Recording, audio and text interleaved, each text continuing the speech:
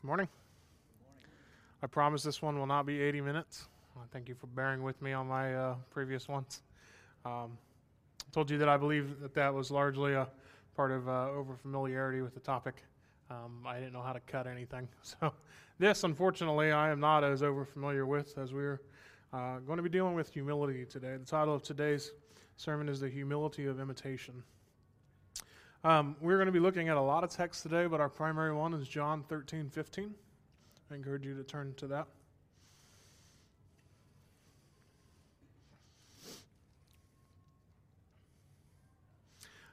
Imitation is something that I think we're all familiar with. There are people that very generously call me creative, and I appreciate the sentiment, but I am not, unless you mean creative as in I create and produce things. I am not a creative person in the originality idea. I am replicative. I can replicate things. And I find a great joy in doing that. For the lay person, that's called copying. I'm a good copier.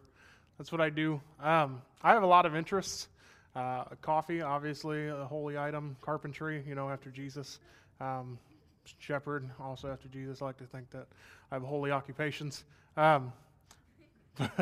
But I am not creative in those things. I follow in the footsteps of my shepherd.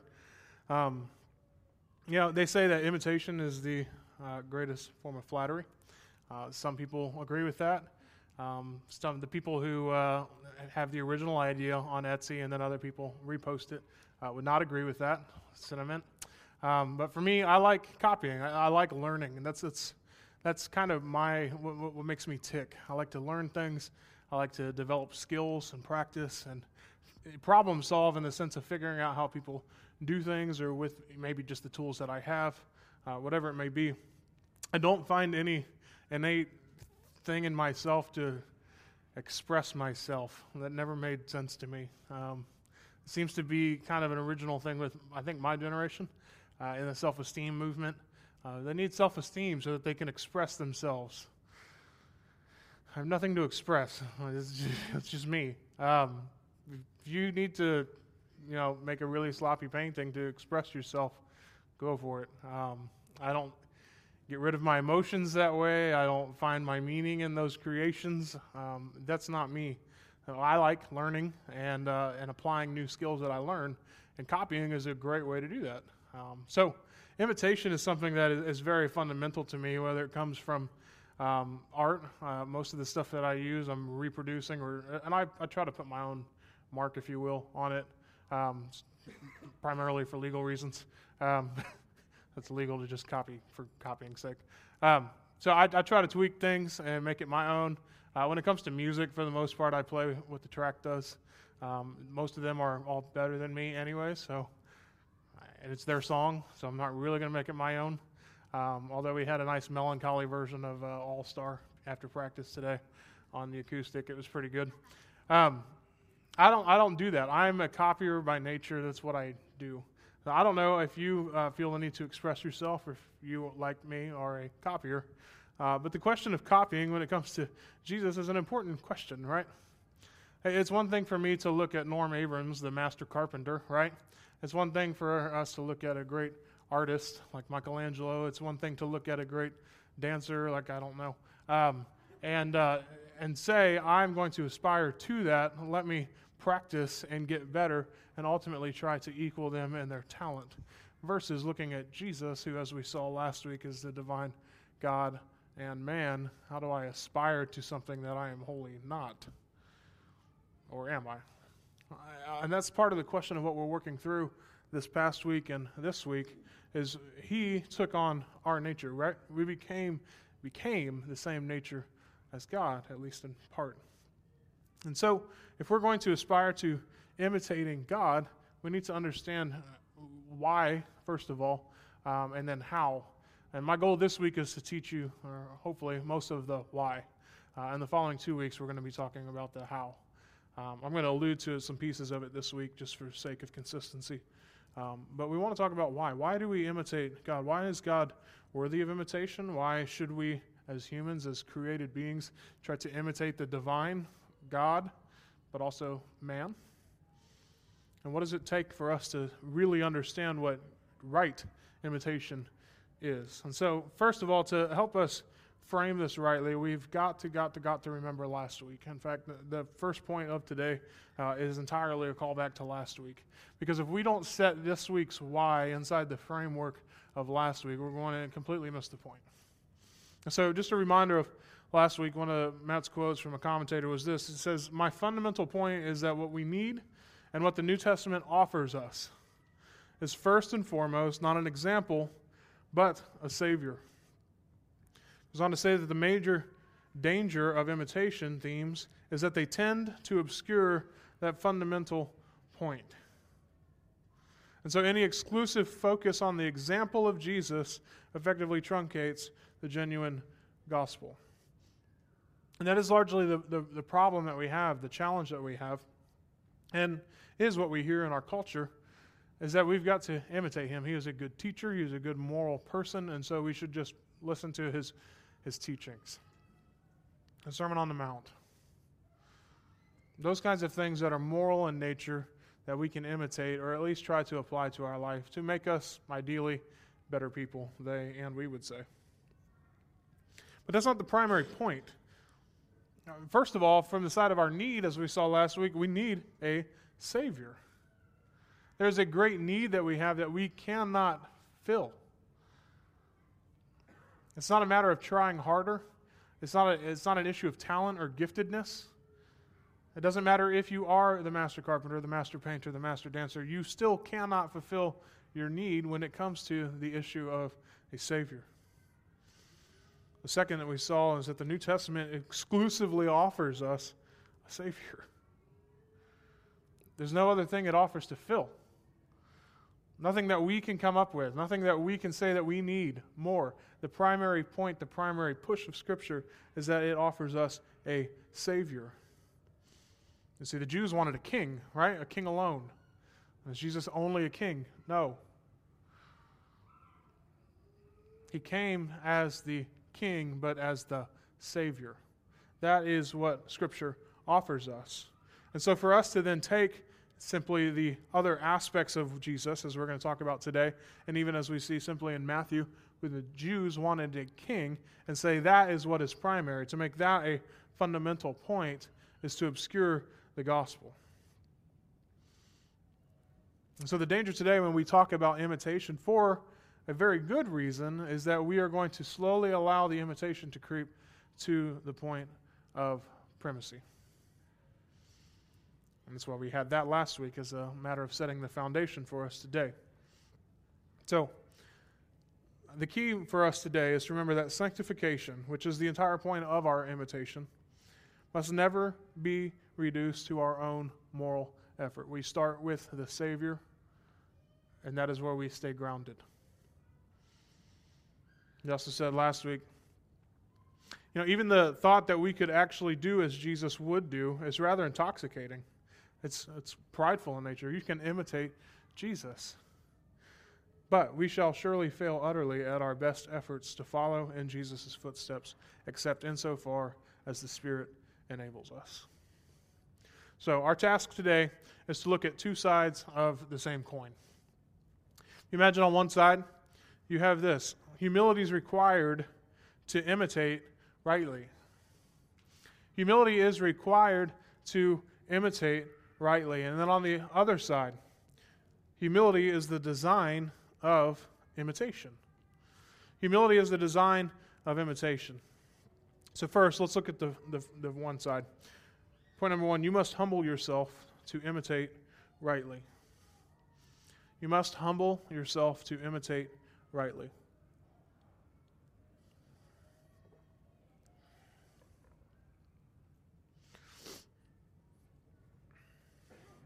The majority of the week I was looking at a different passage to preach on. I was trying to shy away from this one and just wanted to use this as an example. But Matt kind of pushed me on this. And the reason I wanted to stay away from this is because it's narrative. And also because I'm preaching an implication of technically an implication of the text. And we're not going to be expositing the whole story of the foot washing. We're going to be talking about an implication. Some would argue the primary point, but you can't really get there unless you exposit the whole piece.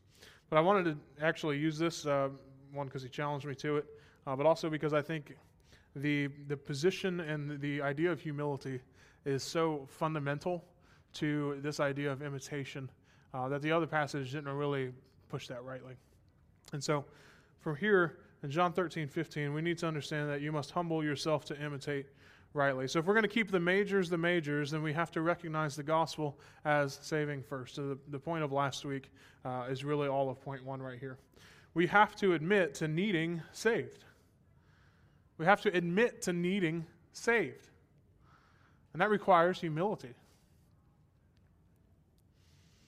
Now, it could be humility with something else. If you think about the idea of drowning, it could be humility with fear. Fear is what causes us to see that we are insufficient, and that is what then allows for humility. All right? Yesterday we were leaving Lowe's, and I had this big cart of wood. I'm making coffee boxes, and the girls are behind me, and Avery's supposed to be putting on her jacket. Well, I go ahead and push on out, thinking Adeline's going to follow me, and she stops at the first double door, and it's like, "You shall not pass." And she's freaking out. I'm leaving her. Her life is over. She's going to be an employee at Lowe's forever, which is okay because I'll see her often. So it's an okay deal with me. And I might get a discount even more than my credit card. So, no, she's losing her mind. Like, I've not seen her melt down that quickly. And it wasn't like a tantrum style. It was just like fear. And she's like, "But Avery, but Daddy, but Avery, but Daddy, but door," right? And that's what's going on. And so she recognized then that, well, Daddy was leaving, the boat was leaving, and she was drowning in the moment. And so it could be fear is what leads us to see our need, right? I'm like, "Adeline, it is an automatic door. It will not crush you. You're okay." So trying to get her through that was a little difficult at first. And you have to go and scoop her up, right? And it's the help idea of last week, right? The help to seize and to do it for you. And that's what I had to do in the moment. I had to carefully pivot my cart so I didn't go kill a truck. It started rolling away, so I was like, "I'm coming for you. Just kidding. Fix. I'm still coming for you." So that did traumatic damage. But you had to seize her, to take hold of, to firmly grasp, and I did it for her. That was the help. But it could be other things that show us our need of humility. Fear is a common one, but suffering is too, right?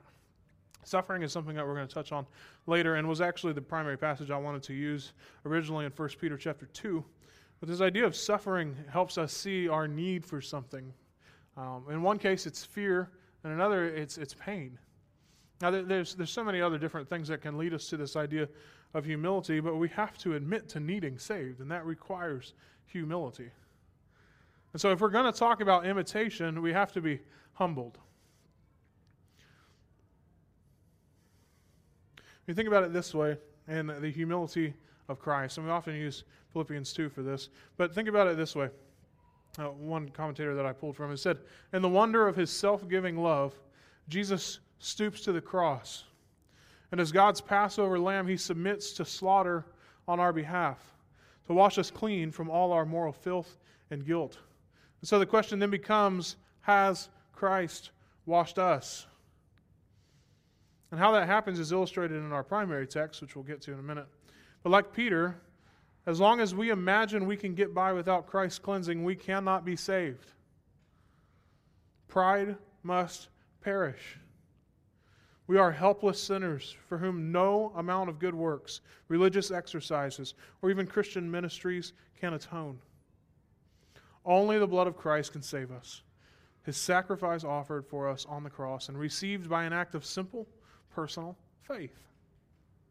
And so we come to Christ and allow him to wash us. There is literally no sin which he cannot cleanse in this way. All guilt can be forgiven. Even sins we would be ashamed to admit to any other person. As 1 John 1:7 would say, the blood of Jesus, his Son, purifies us from all sin. So if we're even going to touch on this idea of imitation, we have to be humble to understand that we need a Savior. And only then can we begin imitation at all. Because if we are not humble first in our seeking to imitate Christ, then all of our works are not for the purpose of sanctification, but for the purpose of self-righteousness. All of our works are for the purpose of self-righteousness if we're not humble.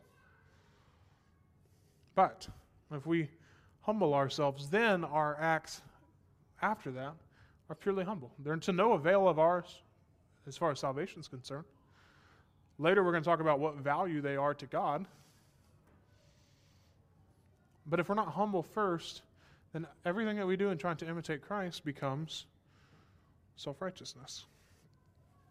And we'll see that in the next section. So that's the starting point. That's one side of the coin. We're moving, so I'm pretty happy. Point 2, this is the bulk of what we're going to discuss. Imitation is not about the product, but rather the attitude. So earlier I defined it as humility is the design of imitation. Imitation is designed to bring about humility. The point is not simply to emulate Jesus' actions. When we think about the Pharisees doing this, and particularly of the Old Testament at least, but then we have multiple denominations that simply imitate actions of Jesus. All right, so you have just people doing a 40-day fast. Why are you doing a 40-day fast? Because Jesus did. Okay? You going out to the desert too? Satan hounding you? Are you going to throw yourself off a building? You just simply, what does that do? What's 40 days of fasting do? Can it be spiritual? Can it be healthy? Yeah. It's a great act of devotion, if you will. But why? What is propelling that? And I come from a school that I'm less and less inclined to call my own, Liberty. And the better leader of the time, this better not get back to them while I'm still in the program, Dr. Falwell the first, did 3 40-day fasts. Like, that's intense, except for Diet Coke, okay? Which, sure, I wouldn't be able to give up coffee for 40 days. You wouldn't be able to let me give up coffee for 40 days. He did 3 40-day fasts. And Dr. Falwell, I disagree with him on many things, but agree on a lot. He's a great man of faith. A great man of faith. But why do we simply do that? You have then the Roman Catholic Church who one day a year does a foot washing for the poor, right? Cardinals and bishops and whatever other robe people do a foot washing for the poor people one day, and then they do it again the year later. Are we supposed to emulate his healing? Are we supposed to emulate his prayer? Are we supposed to just imitate what he does? I would say no. But there are some things that we should imitate that are specific actions that he did. But the point is not just what he did. It's not about the product. It's rather the attitude. The point is attitude. Now, one of the challenges from our text, again, like I said, that we're using today is that there's a specific context to what's going on in this narrative. When we do narrative preaching, you're dropping into context, maybe even more so than epistles, right? Because we're entering into a story specifically. So the question then is, at what level can we, or even should we, derive implications that are prescriptive in nature for us? So simply because Jesus does foot washing, or even says as an example, does that mean that we are to do that? And if yes, how? And if no, why not? And what other things can we pull from that, right? So we're going to have to do some biblical theology to see if the evidence points to actions or if it points to attitudes. I want to be fair here. I want you to see why I'm saying attitude is what the heart is. And then we can see what, spoiler alert, the attitudes are and determine what the principle is pointing to.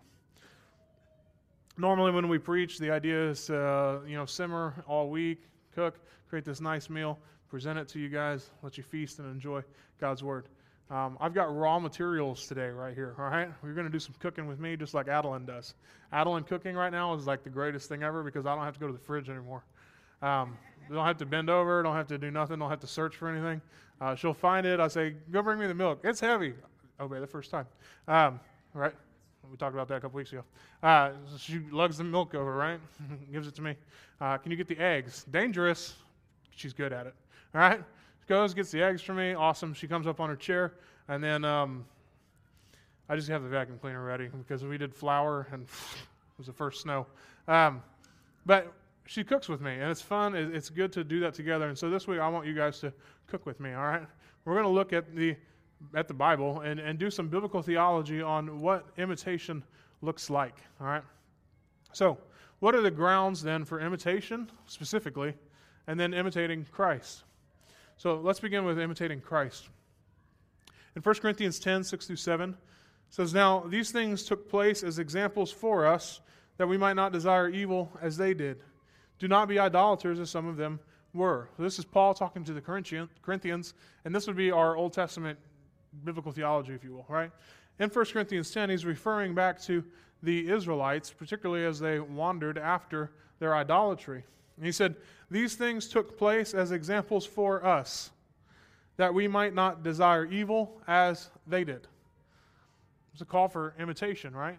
It's not just a call for imitation in the present, it's a call to look back at the history of God's people and do not do like they did. Now, are there things that we can and would even be good things to imitate from them? Yes. David had many. David also had many that we should not. Right? But what's the point of the Old Testament? What's the point of Israel in the Old Testament? What's the point of the first Adam? He did not fulfill the law rightly. And so when we look at Jesus, he's the new Adam. He's the second Adam. He's the new Israel. And he fulfills it rightly. So we look at the Old Testament and we say, do not do as they did. And that's what Paul says here. If we want to look at the Old Testament again from the perspective of Jesus himself, we look at Luke 24:27, and it says, "Beginning with Moses and all the prophets, he interpreted to them in all the scriptures the things concerning himself." So the things in the Old Testament that are good, likely, are the things referring to himself, right? And so we have some tie back then to the Old Testament. It's not just a New Testament concept of imitation. We see it clearly reaching back all the way to the first Adam. So to bring it into the New Testament, if we're again talking about imitating Christ specifically, we have our text today, John 13:15. "For I have given you an example, that you also should do just as I have done to you." Okay, Hebrews chapter 12, verses 1 through 6. We've used this a lot, even since last year. I used this during Christmas last year.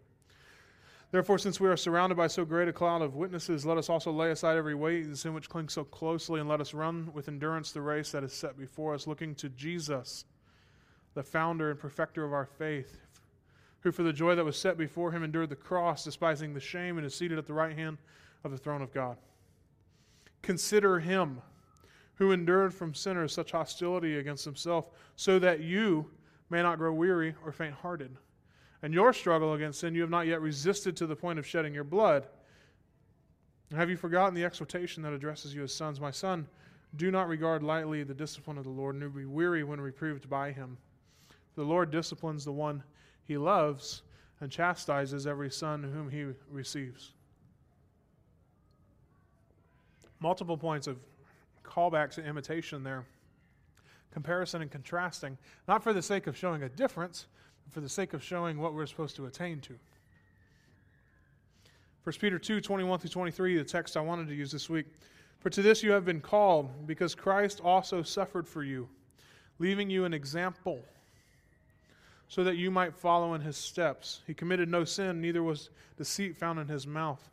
When he was reviled, he did not revile in return. When he suffered, he did not threaten, but continued entrusting himself to him who judges justly." Lastly, as far as imitating Christ is concerned, we have, of course, Philippians chapter 2. We're just going to talk about 4 through 6a. "Let each of you look not only to his own interest, but also to the interests of others. Have this mind among yourselves, which is yours in Christ Jesus, who, though he..." We see it turning our attention to the example. Have this attitude in mind of Jesus, who, though he. Talking about and turning our attention to the example of Christ. So there's clear measure for us to imitate Christ. So let's look at a second component to it. How does Scripture then call us to imitating Christ when it's not as explicit? You have these basically 4 words. You have just as, you have as, you have also, and then you have to, like you too, T-O-O. For example, Matthew 20, 26 through 28 says, "But whoever would be great among you must be your servant, and whoever would be first among you must be your slave, even as, so as, right, as your comparison point, as the Son of Man came not to be served, but to serve, and to give his life as a ransom for many. Another example from John 13, verse 34, says, a new commandment I give to you, that you love one another just as I have loved you. You also, so we have another one there, are to love one another. You see these tie-back words that he's using? The point is not to create a contrast for contrast's sake. The point is to call us to something. And finally, using these transition words, you look at Romans chapter 6, verse 10 through 11. It says, for the death he died to sin once for all, but the life he lives to God. So you also must consider yourselves dead to sin and alive to God in Christ Jesus. So that's the style that Scripture uses, and calling us to imitation, not when it's explicitly imitate me. It's not just a simple command, but you have this very implied, but still rather explicit, call to imitation. Finally, the third component, we see imitation of leaders. Should imitate leaders. I'll take you first to 1 Peter 5:3.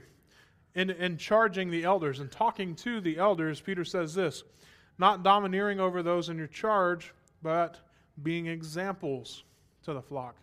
Well, what's the point of an example? All right? You're in math class. What's the first thing he does? He teaches, and then you get an example problem, right? Are you supposed to do the example problem?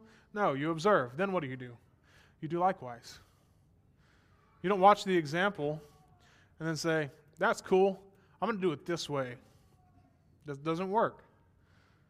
The point of examples for us is to observe and then do likewise. So, for Peter, he's charging the elders to be examples for the purpose of the flock observing and doing likewise.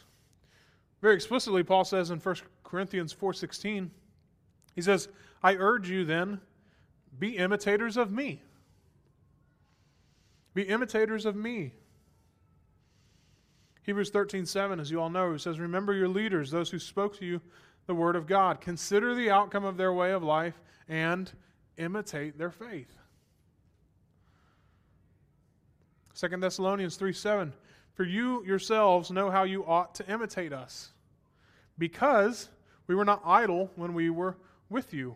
The implication is that they were busy being examples when they were with them, and so now you know how you ought to imitate, because you saw it.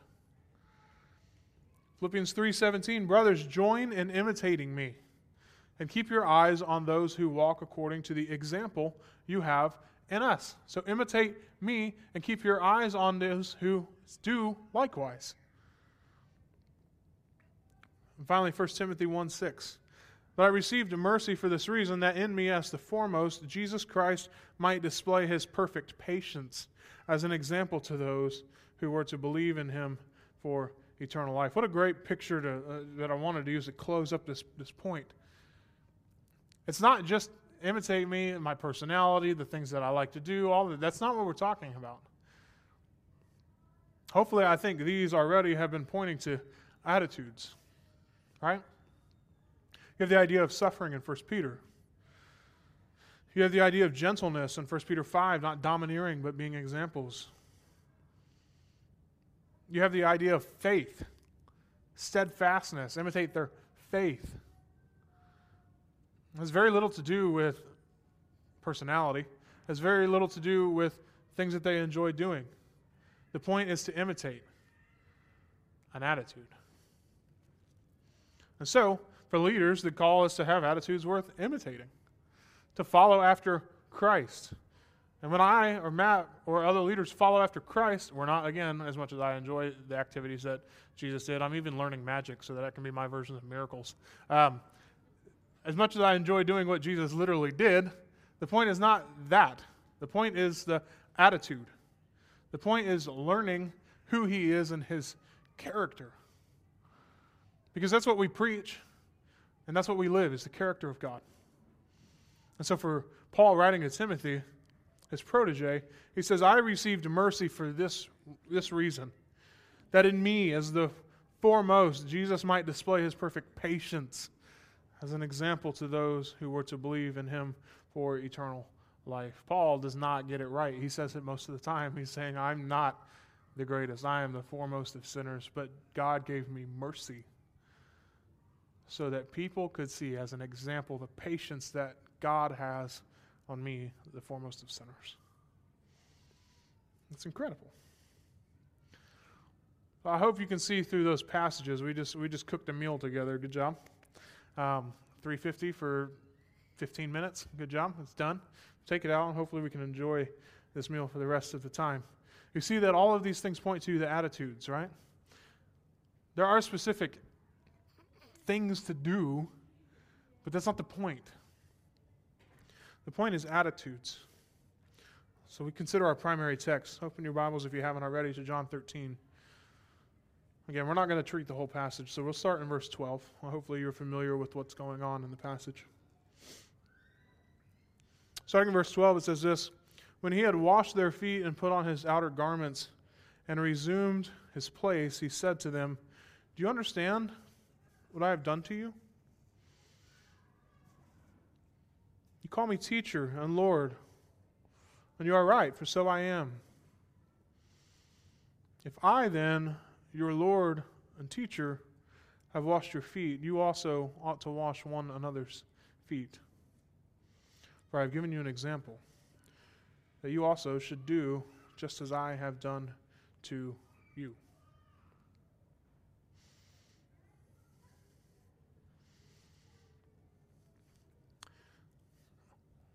So this is my nerdy piece for the week, all right? But it's for good measure, trust me. Andreas Kostenberger, some of you guys are familiar with him, particularly for his marriage writings, I think, says this: Jesus' teaching style here in this passage follows the rabbinic pattern, the rabbi's teaching style, of, ready? Mystifying gesture, question, interpretation, right? So the question is, do you understand what I've done for you, or to you? And then he explains it, right? But first, you have this mystifying gesture, and it is mystifying indeed, right? I mean, how many of you have ever been a part of a foot washing before? Raise your hands high. Okay. How many have not? Half and half. Okay. How many of you have been part of multiple foot washings, not just one random one? Okay, so most of you that said yes, it was just one. Okay. I mean, apart from Peter's attempt to prevent Jesus from washing his feet, right? No, you're not going to wash my feet and then wash all of me. The foot washing was carried out, as far as we know, in embarrassed silence, right? And for those of you that raised your hand, you've been a part of it, unless there was someone awkwardly playing guitar, right? It was probably just kind of awkward, right? Silent.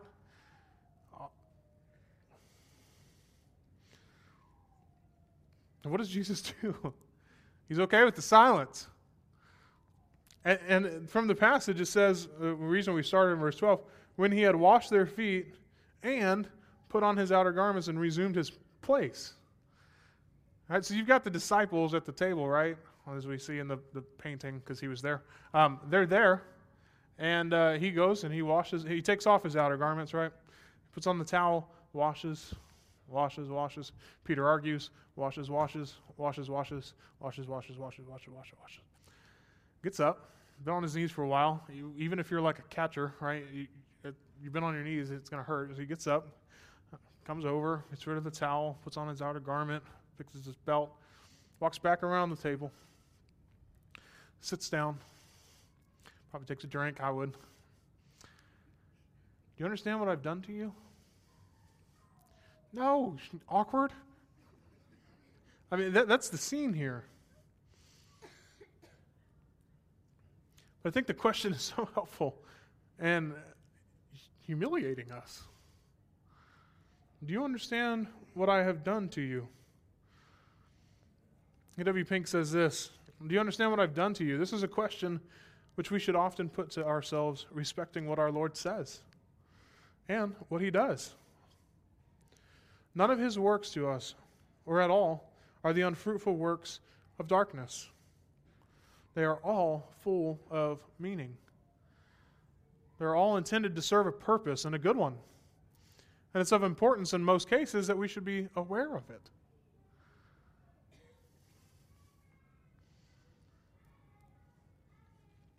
Do you understand what I've done to you? This is a question we need to ask all the time.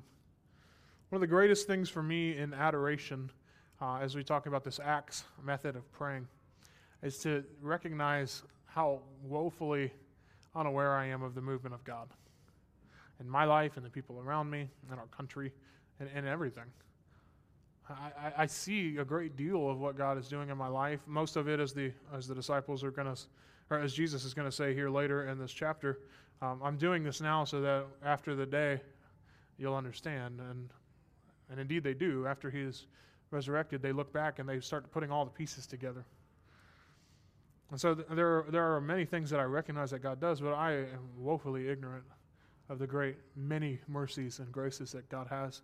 And just his general grace to all people, his common grace to all people, let alone special grace to us, believers. He's so big, and every part of that is a good thing for us because it's for his glory. None of it, as he says, are the unfruitful works of darkness. That's humiliating. That's humbling. No, I don't understand what I've done to you. You know, what you've done to me. Peter certainly plays our role in that, right? What are you doing? Why are you washing my feet? You can't wash my feet. Peter, if I don't wash your feet, you have no part of me. Wash all of me. Wash it all. I want to be part of you.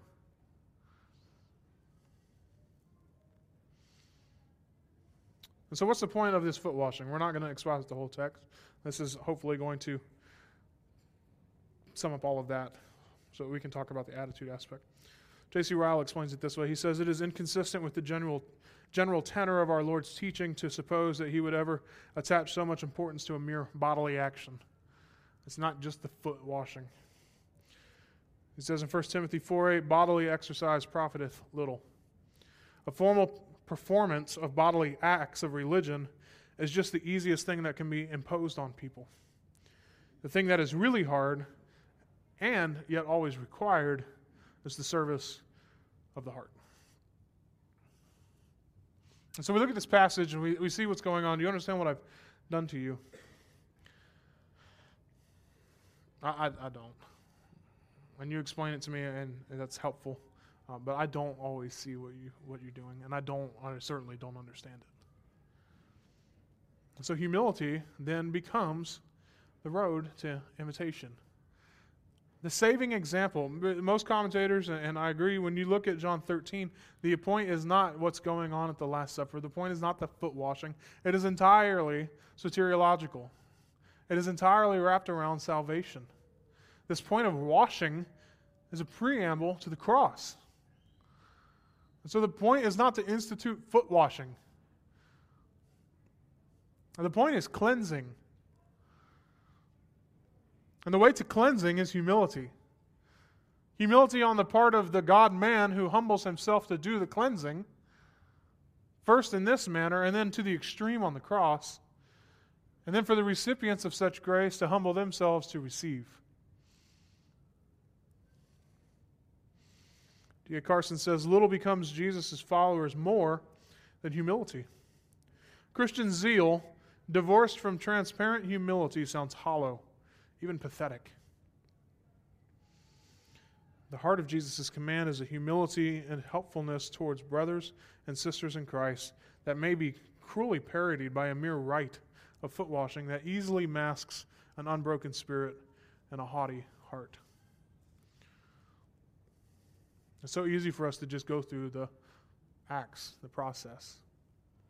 It's so easy for us to just do the actions, to imitate the actions, as if that is what makes us more pious.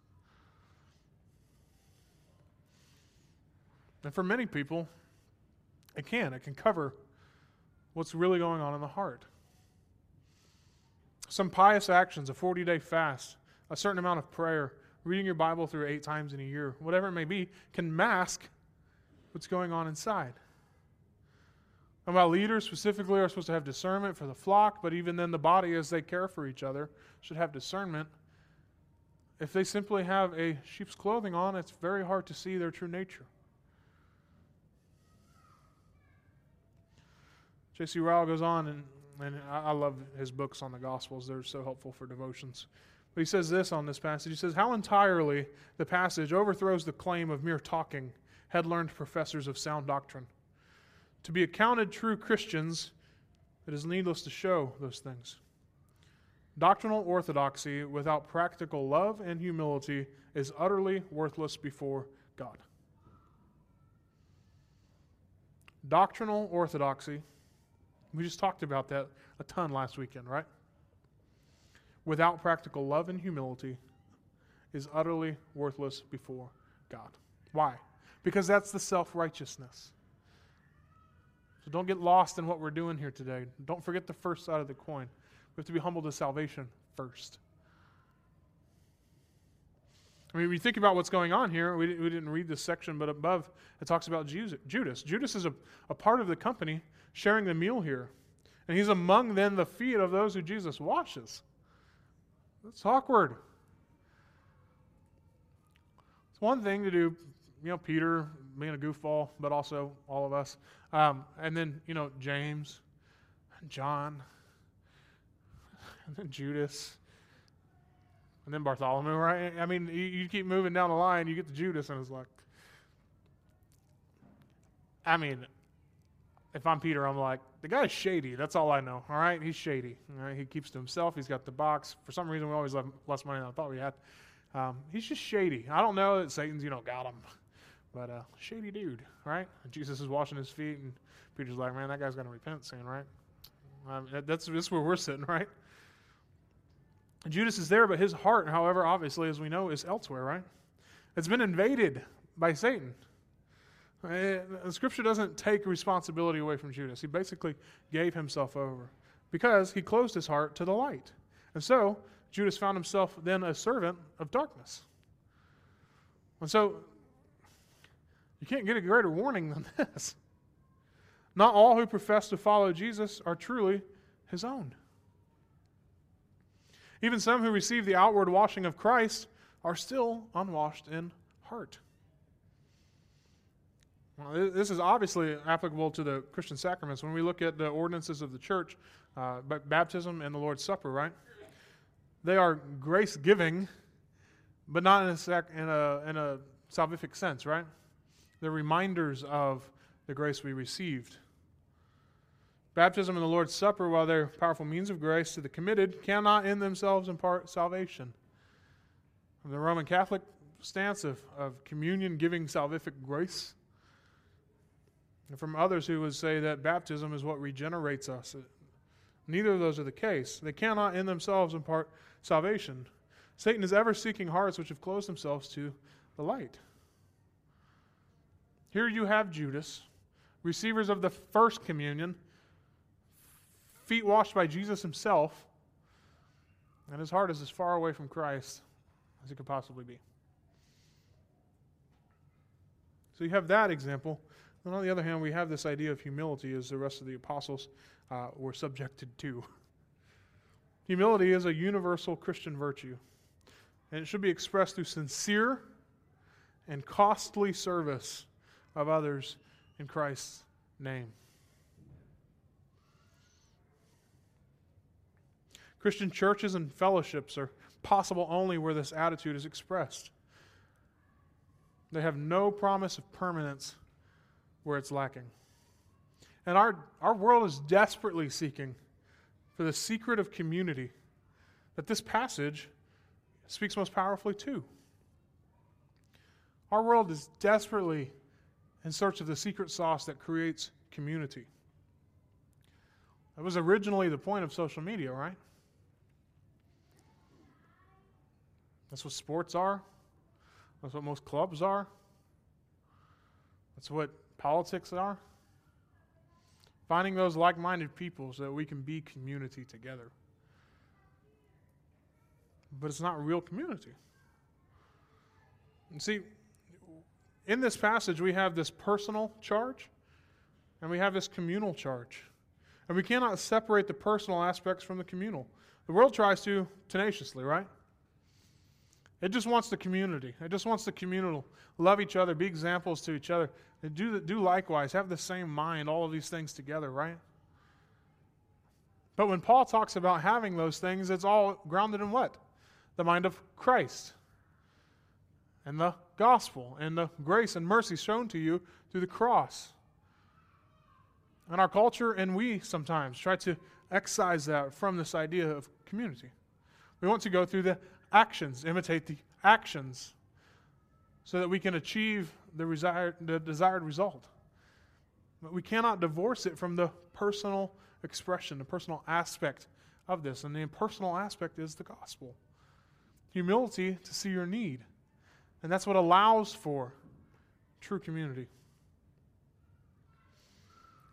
There might for a time have some semblance of community, but if we do not have the attitude that is brought about through the gospel, it will have no lasting permanence.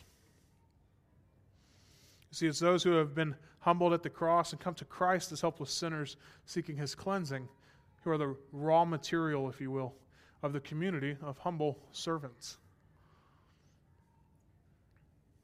The cross is both the way of salvation and the key to community. As this is expressed even in your house gatherings. If there's a lack of community in your house gathering, it's likely this. Part of why I've got us going the Acts route is because of the aspect of adoration and confession. I think we're decent at thanksgiving. And I know we're very good at supplication. Adoration and confession, those first two parts that we did, very challenging, I think, to most of us, and to me often. Putting myself aside so that I can adore the King of the universe reminds me that I'm not the center of the universe. And starting there is hard. Having done that, I'm able to see that and then confess rightly the sin that I have. Then I thank God for the provision for that sin. I thank Him for answered prayers before I ask Him for new things. Then I give Him my supplications. So often we just launch into Thanksgiving just to make sure that we cover our bases so that we're not selfish in our supplication. Starting with adoration helps us recognize that the cross is the way of salvation, the key to community. And so if we want community in our house gatherings, one of the greatest ways is to recognize the personal aspect. Our house gatherings are great opportunities to practice the actions of community, right? Hospitality. Hospitality is a huge part when we talk about humility, right? We talk about hospitality, you've got then sharing together. You've got committedness. People are there every week, which is not seen hardly anywhere else in this culture unless you're getting a paycheck.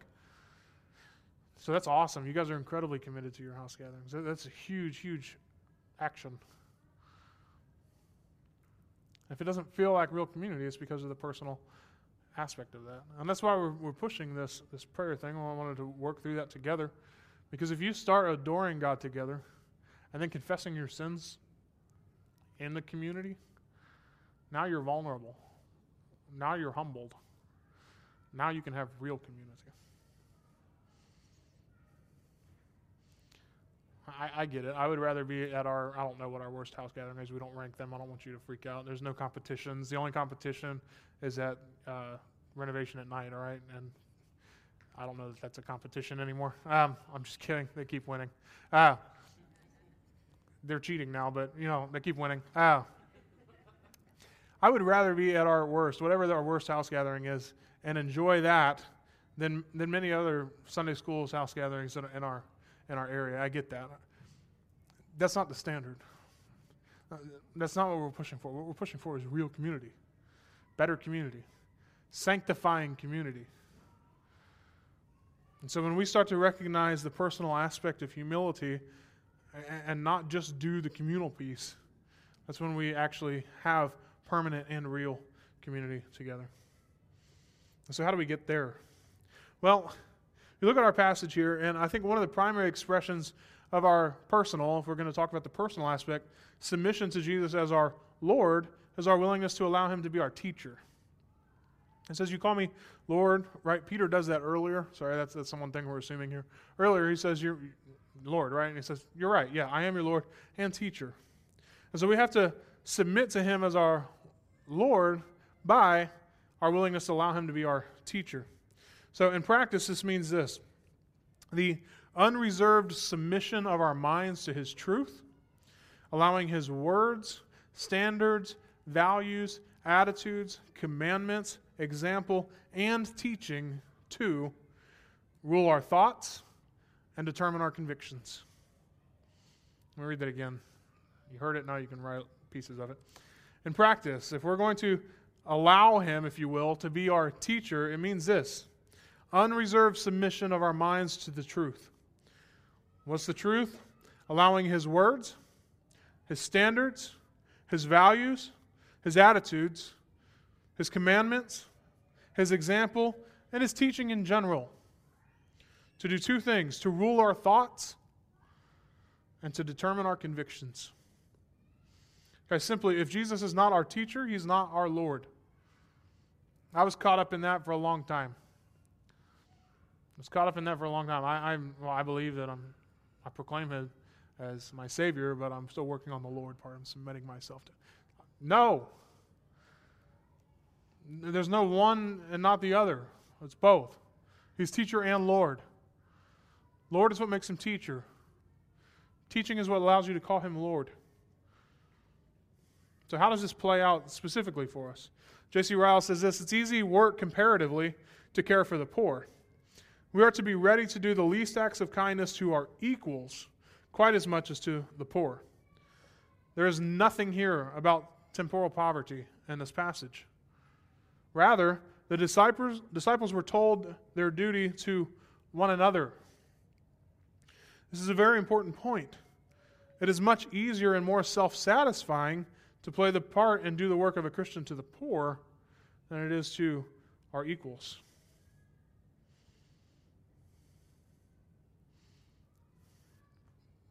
Yeah. When we do it for the poor, we're not really humbling ourselves. We're serving them by giving of our excess in most cases.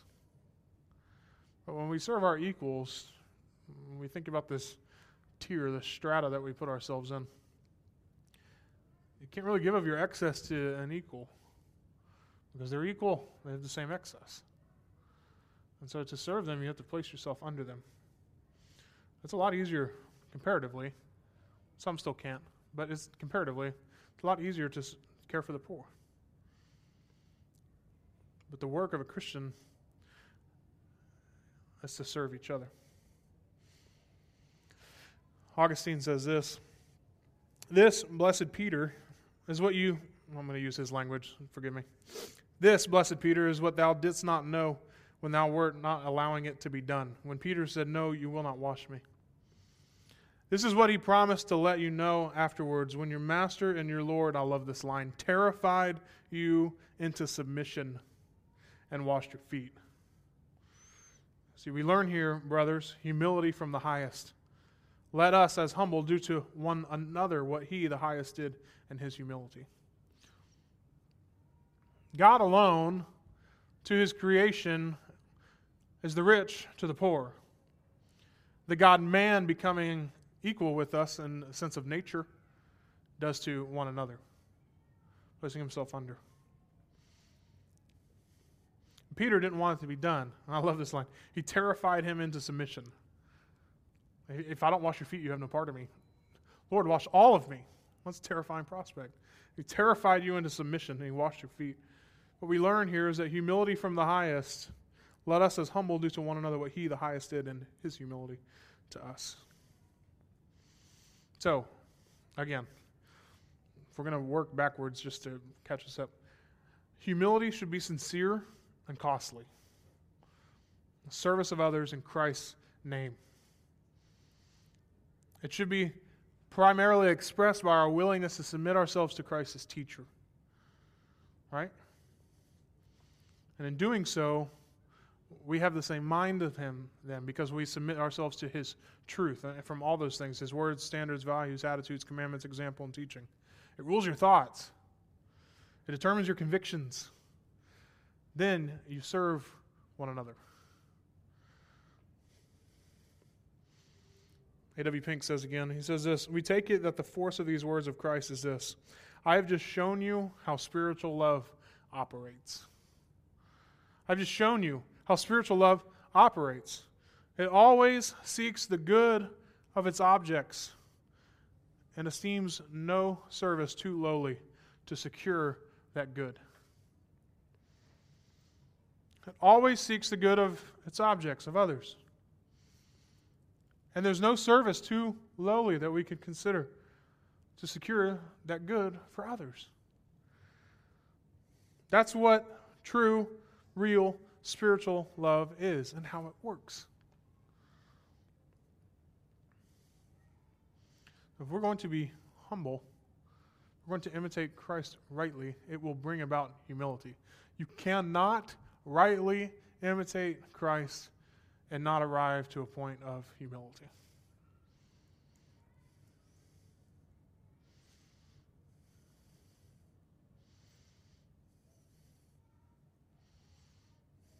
It doesn't matter how hard you try. It doesn't matter how much effort. If you don't have the first side of the coin taken care of, you don't see your need for a Savior and put away self-righteousness, self-atoning work, then all imitation will lead to further and deeper arrogance, self-sufficiency, and pride. So, imitation sets the heart in a posture of humility, then allowing, point 2, the right attitudes to be produced. I say the right attitudes. We saw earlier, some of the other ones alluded to different aspects. We see that it's not simply the actions, right, from our biblical theology, but it's not just humility. But I think humility is the primary piece. Again, 1 Peter chapter 2 that I wanted to use speaks, and this is the second most common one, is suffering. It talks about suffering. For to this you have been called, because Christ also suffered for you, leaving you an example for suffering, so that you might follow in his steps. In suffering he committed no sin. There was no deceit found in his mouth. When he was reviled, he did not revile in return. When he suffered, he did not threaten, but he continued entrusting himself to him who judges justly. Such a key piece here I can't leave you guys without. Pride says, I'm the most offended party. Pride says, I'm the one who needs to seek vindication, justice, whatever it might be. Jesus, of course, was without fault. And did he seek his own justice? Did he seek his own vindication? No. He entrusted himself to him who judges justly. That's humility overriding, overarching all of this suffering. That's why I think humility is one of the primary pieces. But we see it in other aspects: suffering, endurance, joy. All of these things are things that we imitate Christ in, not just the actions, the attitude. So, I think for me what was helpful most about this study, this sermon, is recognizing a lot of these different pieces of how all these things where I might struggle in these subcomponents of, for instance, suffering, reveals a lack of humility.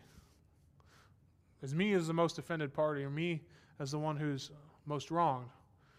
Jesus didn't have that view, and he was certainly wronged. And what did it reveal? It revealed humility, trusting his need for a Savior, the one who judges justly. So, the last question I think that leaves us with today is one we talked about at the beginning.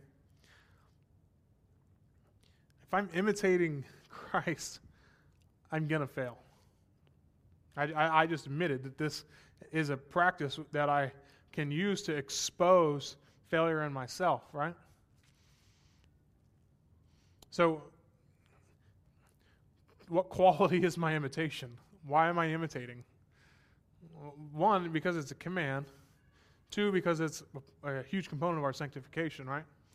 But we have to have attitudes of humility. We have to have attitudes of accepting suffering. We have to have attitudes of joy. All of these things Why? How? Because I can't imitate rightly.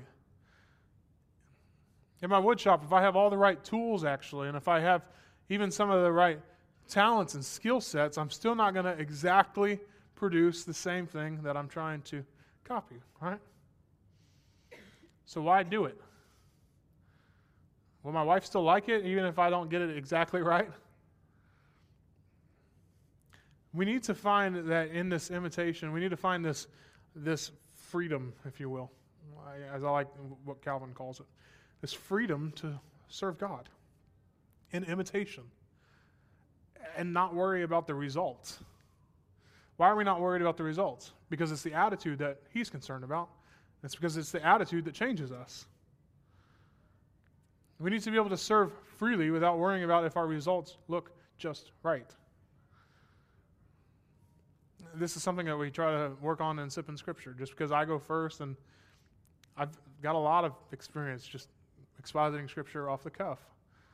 I'm supposed to, right? And then we go around the table, and you try to do likewise. And inevitably, someone always like, well, how am I supposed to follow that?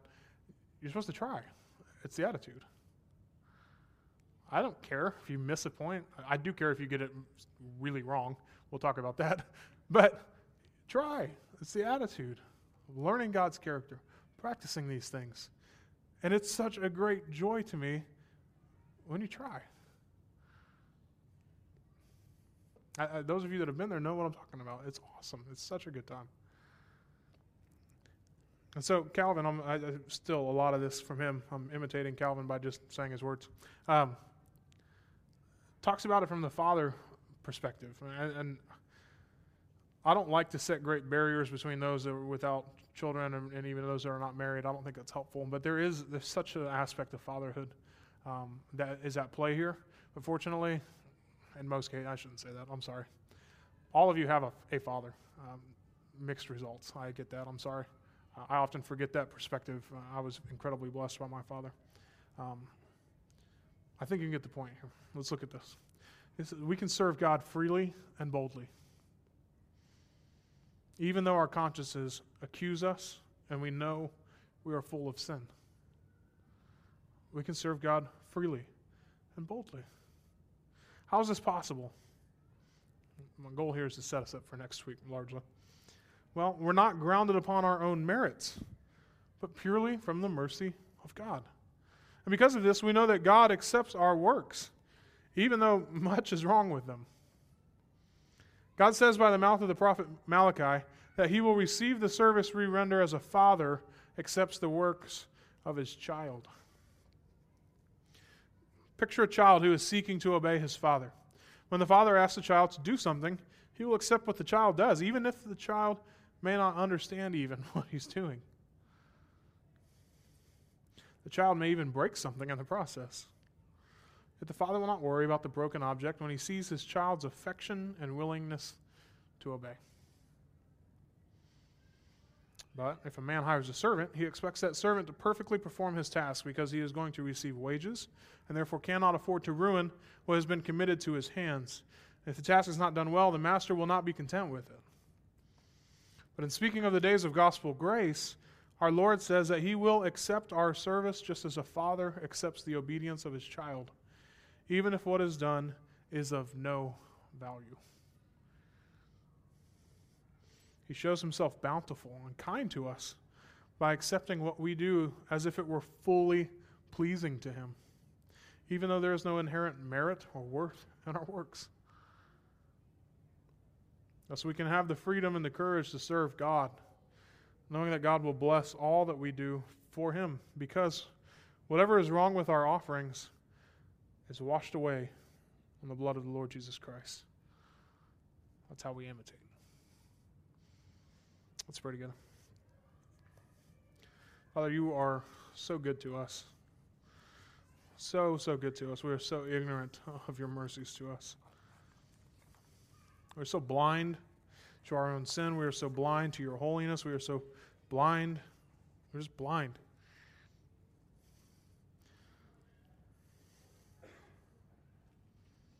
Father, I pray that you would move in our hearts of freedom and boldness to imitate your Son. Father, to see the firstborn of many, not with jealousy, not with a desire to prove ourselves better than, as if we somehow even remotely could try, but Father, to look to the firstborn, our Savior, and recognize our need for him, the provision you gave us in him, that it pleased you to crush him for our sake.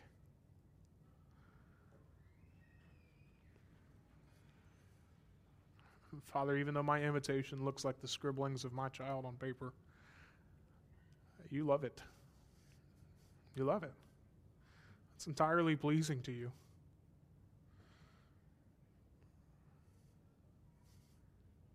As if it's one of those pictures that you can just stare at and a better picture appears. Father, you see our work and you see through it to the blood of Christ.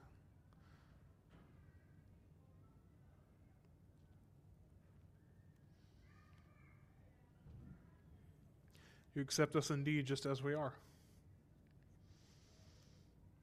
With everything that's wrong with us, with everything that we bring to try to make our works look better, Father, you accept us as we are, because the blood of Christ covers.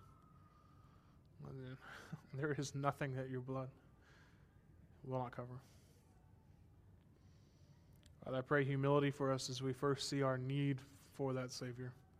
And Father, I pray for joy in our humility as we freely and boldly imitate your Son. Thank you for bringing him to this earth for us. Show us. Thank you for bringing him here to save us. And we pray all these things in his name. Amen.